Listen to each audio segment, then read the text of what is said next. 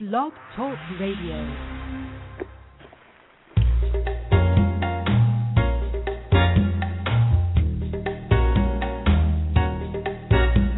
Reality Radio Entertainment presents Behind the Curtain with your host, Kathy Barrett.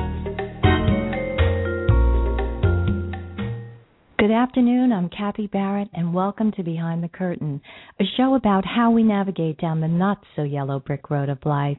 And life is something we shouldn't do alone, so I hope you'll spend the next 30 minutes with me as I reveal what's behind the curtain this week.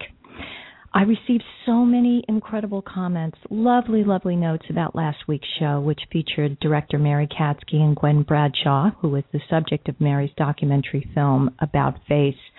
And Mary's films always, are inspiring, and they are made to create positive change in our communities.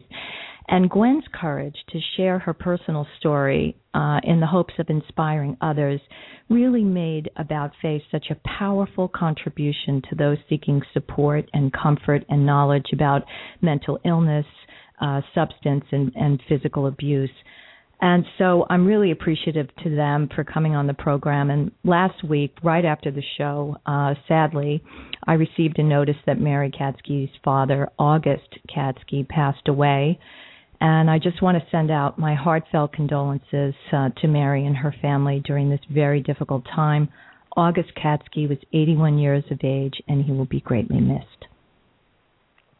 This week, our show is about conflict resolution, and our guest is Dr. Susan Campbell, who has been a relationship coach for 43 years. She travels the world as a speaker and workshop leader and has written 8 previous books on interpersonal relationships. Susan Campbell trains counselors and coaches in how to use her Getting Real approach to coaching. Her work centers on how to be compassionately honest with oneself and others. She's the creator and publisher of 5 entertaining and educational card games for children, teens, adults, couples, work teams, and singles. She's appeared on Good Morning America, CNN, and her training videos are widely distributed to Fortune 500 companies and government agencies. For more information about Dr. Susan Campbell, you can go to susancampbell.com, that's CAMPBELL, to read about, all the work that she's doing. So we're talking about conflict resolution today, and whether you're having problems at home or at the office with your children, marriage, or in your personal relationships, this show is for you. I just completed Susan's latest book, 7 Keys to Authentic Communication and Relationship Success, Saying What's Real. And John Bradshaw, the New York Times bestselling author and one of the most influential writers on emotional health, wrote a beautiful foreword and glowing review of Dr. Susan Campbell's book, saying, What's Real? 7 Keys to Authentic Communication and Relationship Success is an excellent resource for our new collective consciousness on how to thrive as humans and create true love through honesty in all of our relationships. Susan, so great to have you on the show today, and congratulations on your wonderful book.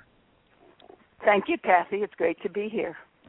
So let's talk about conflict resolution and how the 7 keys to authentic communication and relationship success can help us. What are the causes of conflicts in relationships? Okay, well, let's review here. First, people are different. They're conditioned differently. They grow up in different kinds of families, different cultures. So people have different wants and needs at various times. And the problem with this is that too often people see their differences as a threat, either a threat to myself or a threat to the relationship. Like if I have a different want than my boss, I might get fired. Or if I want to go someplace different on vacation than the rest of my family, then they're going to reject me or not like me. So these differences don't have to be seen as threats, but typically we do because we haven't learned how to manage that tension. Because there's a certain tension when you want one thing and I want another. And so, we'll be getting into how to manage that tension as we get into the content of the book. By the way, the title of the book is Saying What's Real. Oh, did I have that reversed? Yeah, I believe You've said what's real once, and okay. You gave the subtitle. The subtitle is more informative because it really does this book gives 7 different statements that people can make to take the threat out of communication and bring you more into the present moment. Okay, my apologies then. Saying what's real. And so that's interesting and very, very true, because why is there such a tension? I mean, we do have differences, but it's almost like it is very complicated. We all come with different histories. So there's all kinds of triggers that we carry with us. And I guess that's really what disrupts in the course of when we do come across the difference between each other. We get triggered when I love you, especially when I love you and or I need you in some way for my life, like my job. If you have a difference from what I want or what I see, it triggers our old, I call them fear buttons that many of us still carry from earlier times when we really were dependent on our early caregivers. We were so dependent on them that sometimes when we did scream and want something that they didn't want to give us, like attention at a particular time, sometimes we did get punished or ignored in a way that really wasn't supportive of our basic needs, like our needs to be touched as an infant. If you scream too loud and you're, we'll say, to your parent, too upsetting to your parent, you might get ignored. And so later on, you might have a button about, well, if I differ with somebody too much, I'll get ignored or I'll get rejected. So I have to kind of tone it down and, tell people what they want to hear, that sort of thing. So, we get our buttons pushed by these differences. So you got it. Buttons, triggers, both of those words I use synonymously. Yes, and let's get to the book, because you really break it down in such a way that's very simple to understand and very useful, tools that we can all take out into our everyday lives, and hopefully, not get into as many conflicts. And when we do, here we have some positive weaponry, if you will, to kind of end in a peaceful way. So your first chapter is step 1, hearing you say that I feel. You want to talk a little bit about that? Yeah, and we're going to be going through now the 7, what I call the 7 statements necessary for relationship success. Okay, so even though that's not the title of the book, that's kind of my own personal title. So one of the statements, the one in the first chapter, is hearing you say that I feel. And that statement gives you a chance to slow down. Let's say you do have a difference with somebody. Somebody says, well, I don't see it that way. That's a pile of crap. That could really trigger you right there. Right. But if you have the phrase, and think of this as a sentence stem, hearing you say that I feel, and then you fill in the blank. If you know how to use that phrase, even if you don't say it out loud to the person, like hearing you say that I feel afraid, I feel afraid that you don't like me anymore. That would be the truth. Even if you don't say the words out loud, hearing you say that I feel to the other person, right. It's good to say them to yourself. It's really a practice in presence. It'll bring you right into the moment, rather than giving some defensive answer like, well, nobody's perfect, and can't we just agree to disagree? Those sort right. of automatic statements that people will make, which aren't really connected to the here and now. So if you can say, hearing you say that, I feel, I say that kind of to myself, I feel upset, or I feel scared, or I feel afraid that I didn't say what I just meant to say correctly. Let me try it again. So it buys you time, mm-hmm. and it also gets you connected to your actual feelings in the present moment. And there's something empowering, Kathy, about being present, about knowing what you feel. It brings you into your body. It brings you into your felt sense of being here. Whereas if you're talking from your head and starting to argue with the person, that is disempowering to your own energy field, to your own connection with yourself and your confidence. And so people will not find you as credible as when you're really present and grounded in your own experience. So that's what this key really helps people do. That's a wonderful suggestion, and of course, being present and getting connected to our feelings, like you say, and bringing us right in the moment of now, is so much more positive than coming right out of the gate with a defense and, all of this old programming and arguments, and because it just stirs up the dust even more. So instead of, becoming closer to the individual in trying to come to some peaceful resolution, now the war has begun, So you write that ignoring our feelings, that's, in other words, we have a limited vocabulary, which I just sound like I have a limited vocabulary right here. But when you write that most of us have a somewhat limited vocabulary when it comes to expressing in-the-moment feelings, that we learn to ignore feelings. So you just gave a wonderful example about how we can pause and tap into our emotions and bring ourselves into the present. But how does ignoring our feelings impact relationships?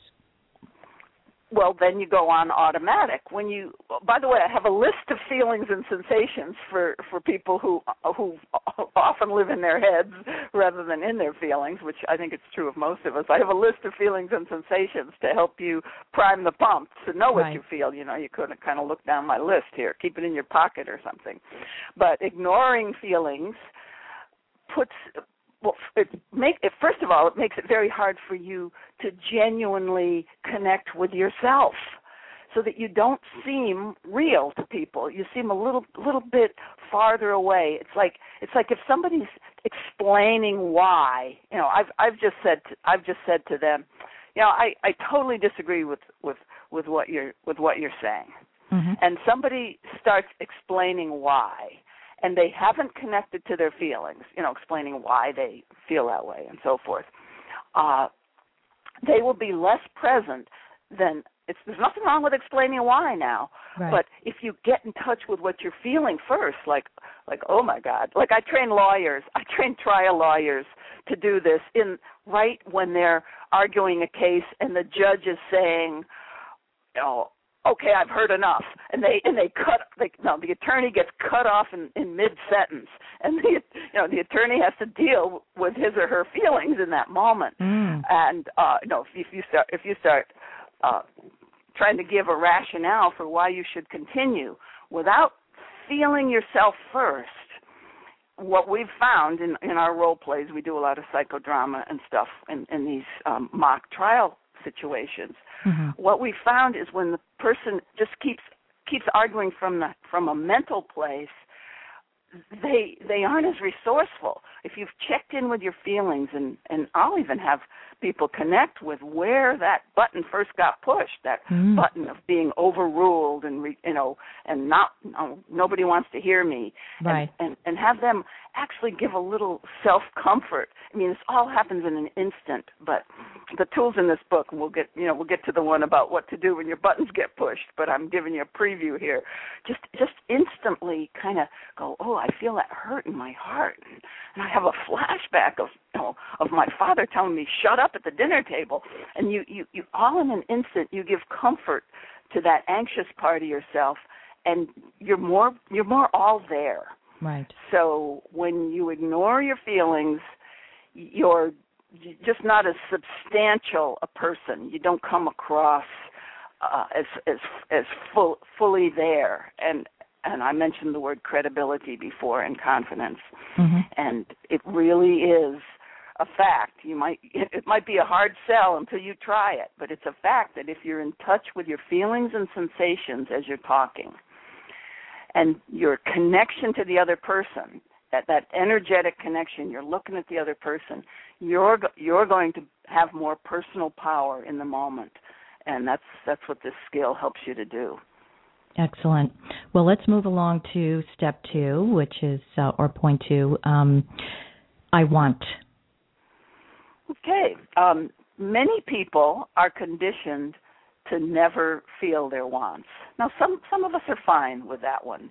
So for some of us it's not a problem. But for many of us, when we wanted something, especially as children, so this is all, again, trying to overcome old conditioning. That's what these skills are for. We were conditioned that if we wanted too much or too loudly, we would get ignored or criticized or worse. And so just remember, some of you listeners, just remember, if you screamed too loudly for what you wanted, what was the consequence? And so many of us have unpleasant memories of asking for what we want. So the first thing is to affirm yourself for having the want.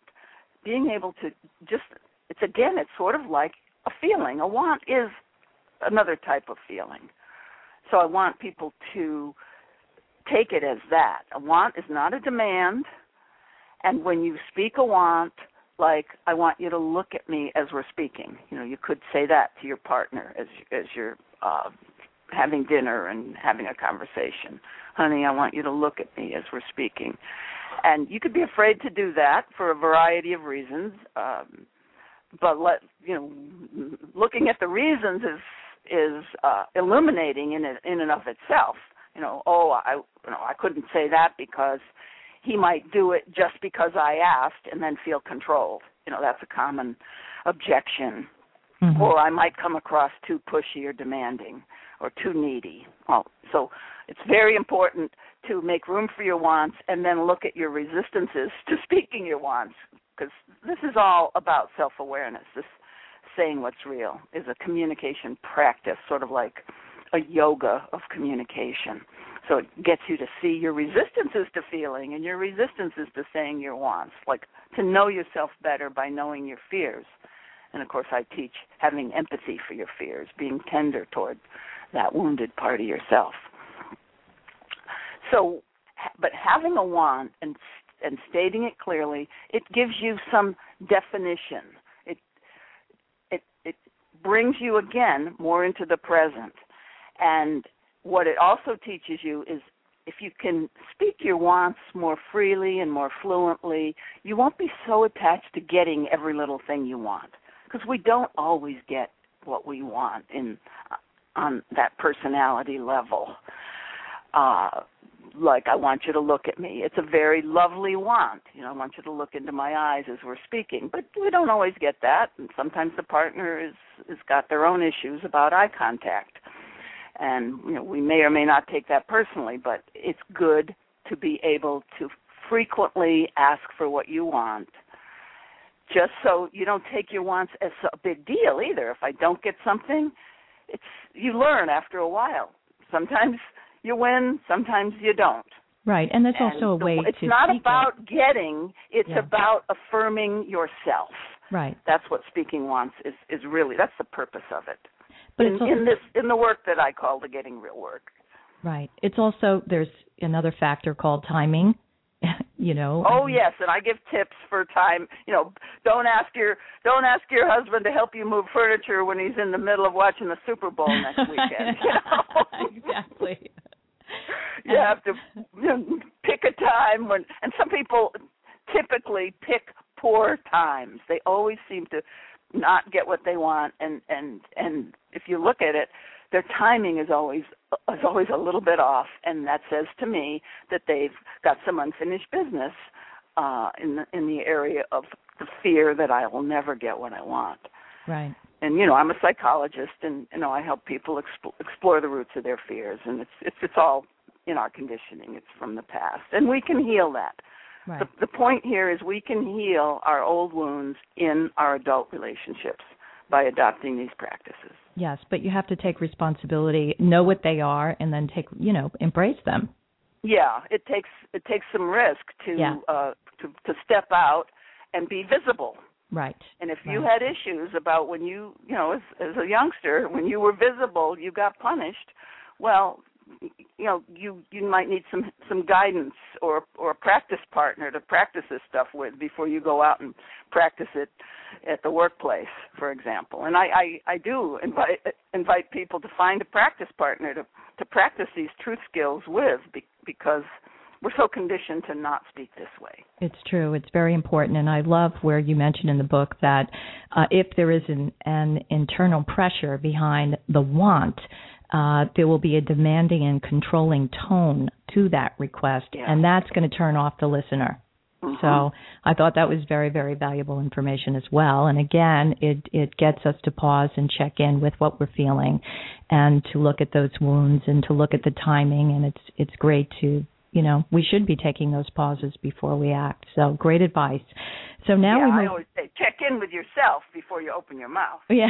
That's what the first skill does. It's hearing you say that I feel. It kind of gets you to check in with yourself. Yes. Before you say anything. And this was my favorite one, step 3. I have some feelings to clear. This is so important. Yes. If couples especially, but in the workplace, everywhere. But I'll just start with the first thing. If couples would just have a weekly session where they ask the question, is there anything I've done, honey, that's created distance between us this week? Anything that's kind of bugged you? And if they would just share their answers to that question. And then follow that with, is there anything I've done that's helped us feel closer or helped you feel closer to me? And that's getting the feedback that we all need to be better partners. And it's also teaching us to tolerate that we don't always please our partner, and we have to be able to tolerate that to have a healthy adult relationship. And the same thing in the workplace. I teach people how to use feedback in the workplace to clear the air. Like so let's talk about when that. When this happened, I felt, that kind of thing, to just clear. Because once you can speak about something and the other person hears it, often the problem is already solved. Sometimes you speak about it and it is a bigger problem. You have to talk about it and problem solve. But most of the time, if you just get to say something, your partner registers it, and it becomes a learning process. That over time you become better partners or better workmates. And you also say that feedback is not necessarily agreeing with it, but you're, taking it in, listening to it, and then it's still your responsibility whether you choose to do something about it or not. That's your personal choice. Exactly. When you're receiving something that the other person was displeased about, I go back to hearing you say that I feel. That's the thing. Feel your feelings. Mm-hmm. And if you're getting some kind of negative response from your partner, you might get one of those buttons pushed again. And if you're in any kind of a relationship at all, if you have kids, if you have people you have to work with, or if you have a love partner, you're going to get your buttons pushed. So it's important to get familiar with your buttons. Now, what do you suggest if you have a relationship where you have been clearing with a person regularly and you're being told everything, you're getting the feedback that, after the discussions, everything's good, and then they explode on you at a later time? Well, it's less likely to happen if you've been clearing regularly, but of course that'll happen because people will get their buttons pushed, and you can't prevent explosions. Yeah. Some people are just calm by nature, and they don't explode. They just withdraw. But even those people, like I say, if you're in any of those close type relationships where there's some interdependence, you're probably going to get your buttons pushed sometime, and you're going to behave what we call inappropriately, either by walking out, shutting down, or blowing up. Right. Because when we fear that we're going to lose our love relationship or the job or the job or the kid or something, when we fear any kind of loss like that, we're vulnerable to those kind of explosions. And the next point you make, or step 4, would be, I'm getting triggered.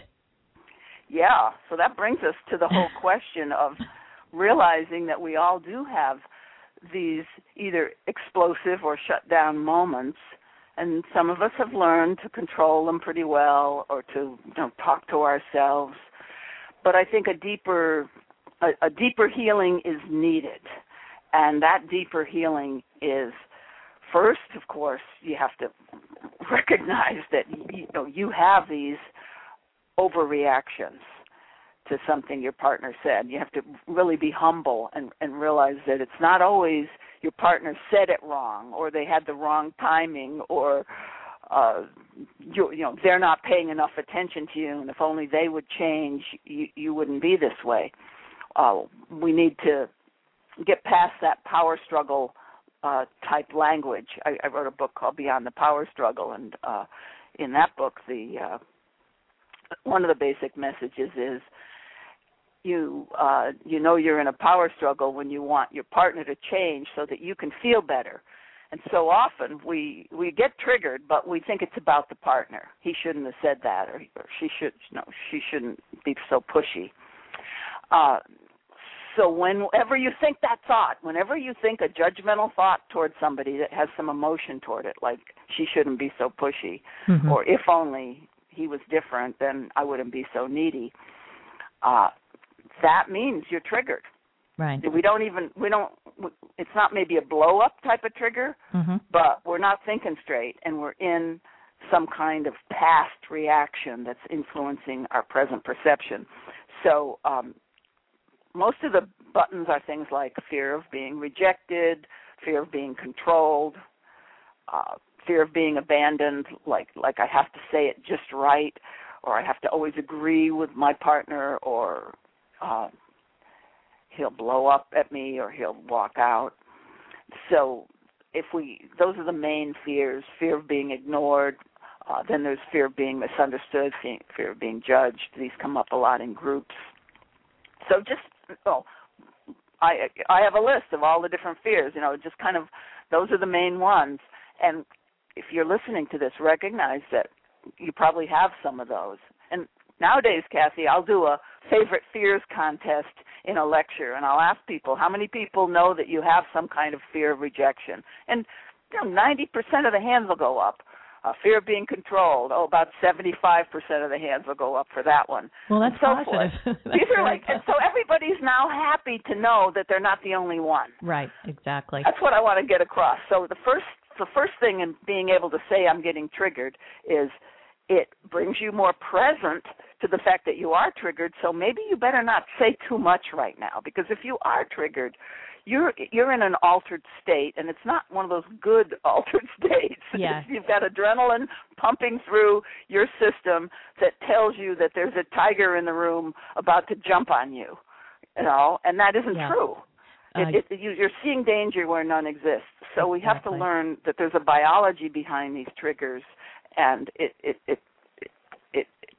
triggers our survival instincts when really it's not a survival issue. But then we need compassion for ourselves that still goes on in us, because this is part of the human condition, part of being in a body. Absolutely. Let me just interrupt for 1 second, because I can't believe we only have less than 2 minutes. Can you stay with us a little longer, or do you need to go? I have to go because I have internet problems, and I have to get to the internet cafe and mail some stuff. I couldn't get. This has been incredible. I mean, we didn't get to go through all the points. Listen, I know that you are an extremely busy woman, but I would really like for you to come back on the program. I think we need to do an hour show. We can kind of summarize what we went over today and really get into depth about it, because, this is an issue that really needs to be discussed openly, and then we can take some callers. And it's just been really great. It has been a pleasure to have you on the program, and your book is fantastic. And everyone, please go to www.Susan, S-U-S-A-N, Campbell, CAMPBELL.com for more information about Dr. Susan Campbell, and you can find out about all the books she's written, and they are fantastic. Lovely to have you on the program. Oh, it's been great to talk with you, Kathy. I look forward to the next time. Thank you very much. Okay. Take care now. Bye. Next week, folks, we have Michael Fitzpatrick. He is a Los Angeles-based virtuoso cellist and five-string electric cellist who is the recipient of the Prince Charles Award for Outstanding Musicianship.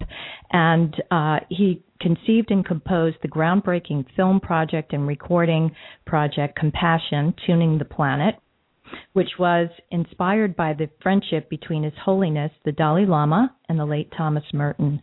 Michael Fitzpatrick has performed around the globe and has been featured on PBS, NPR, and in numerous publications.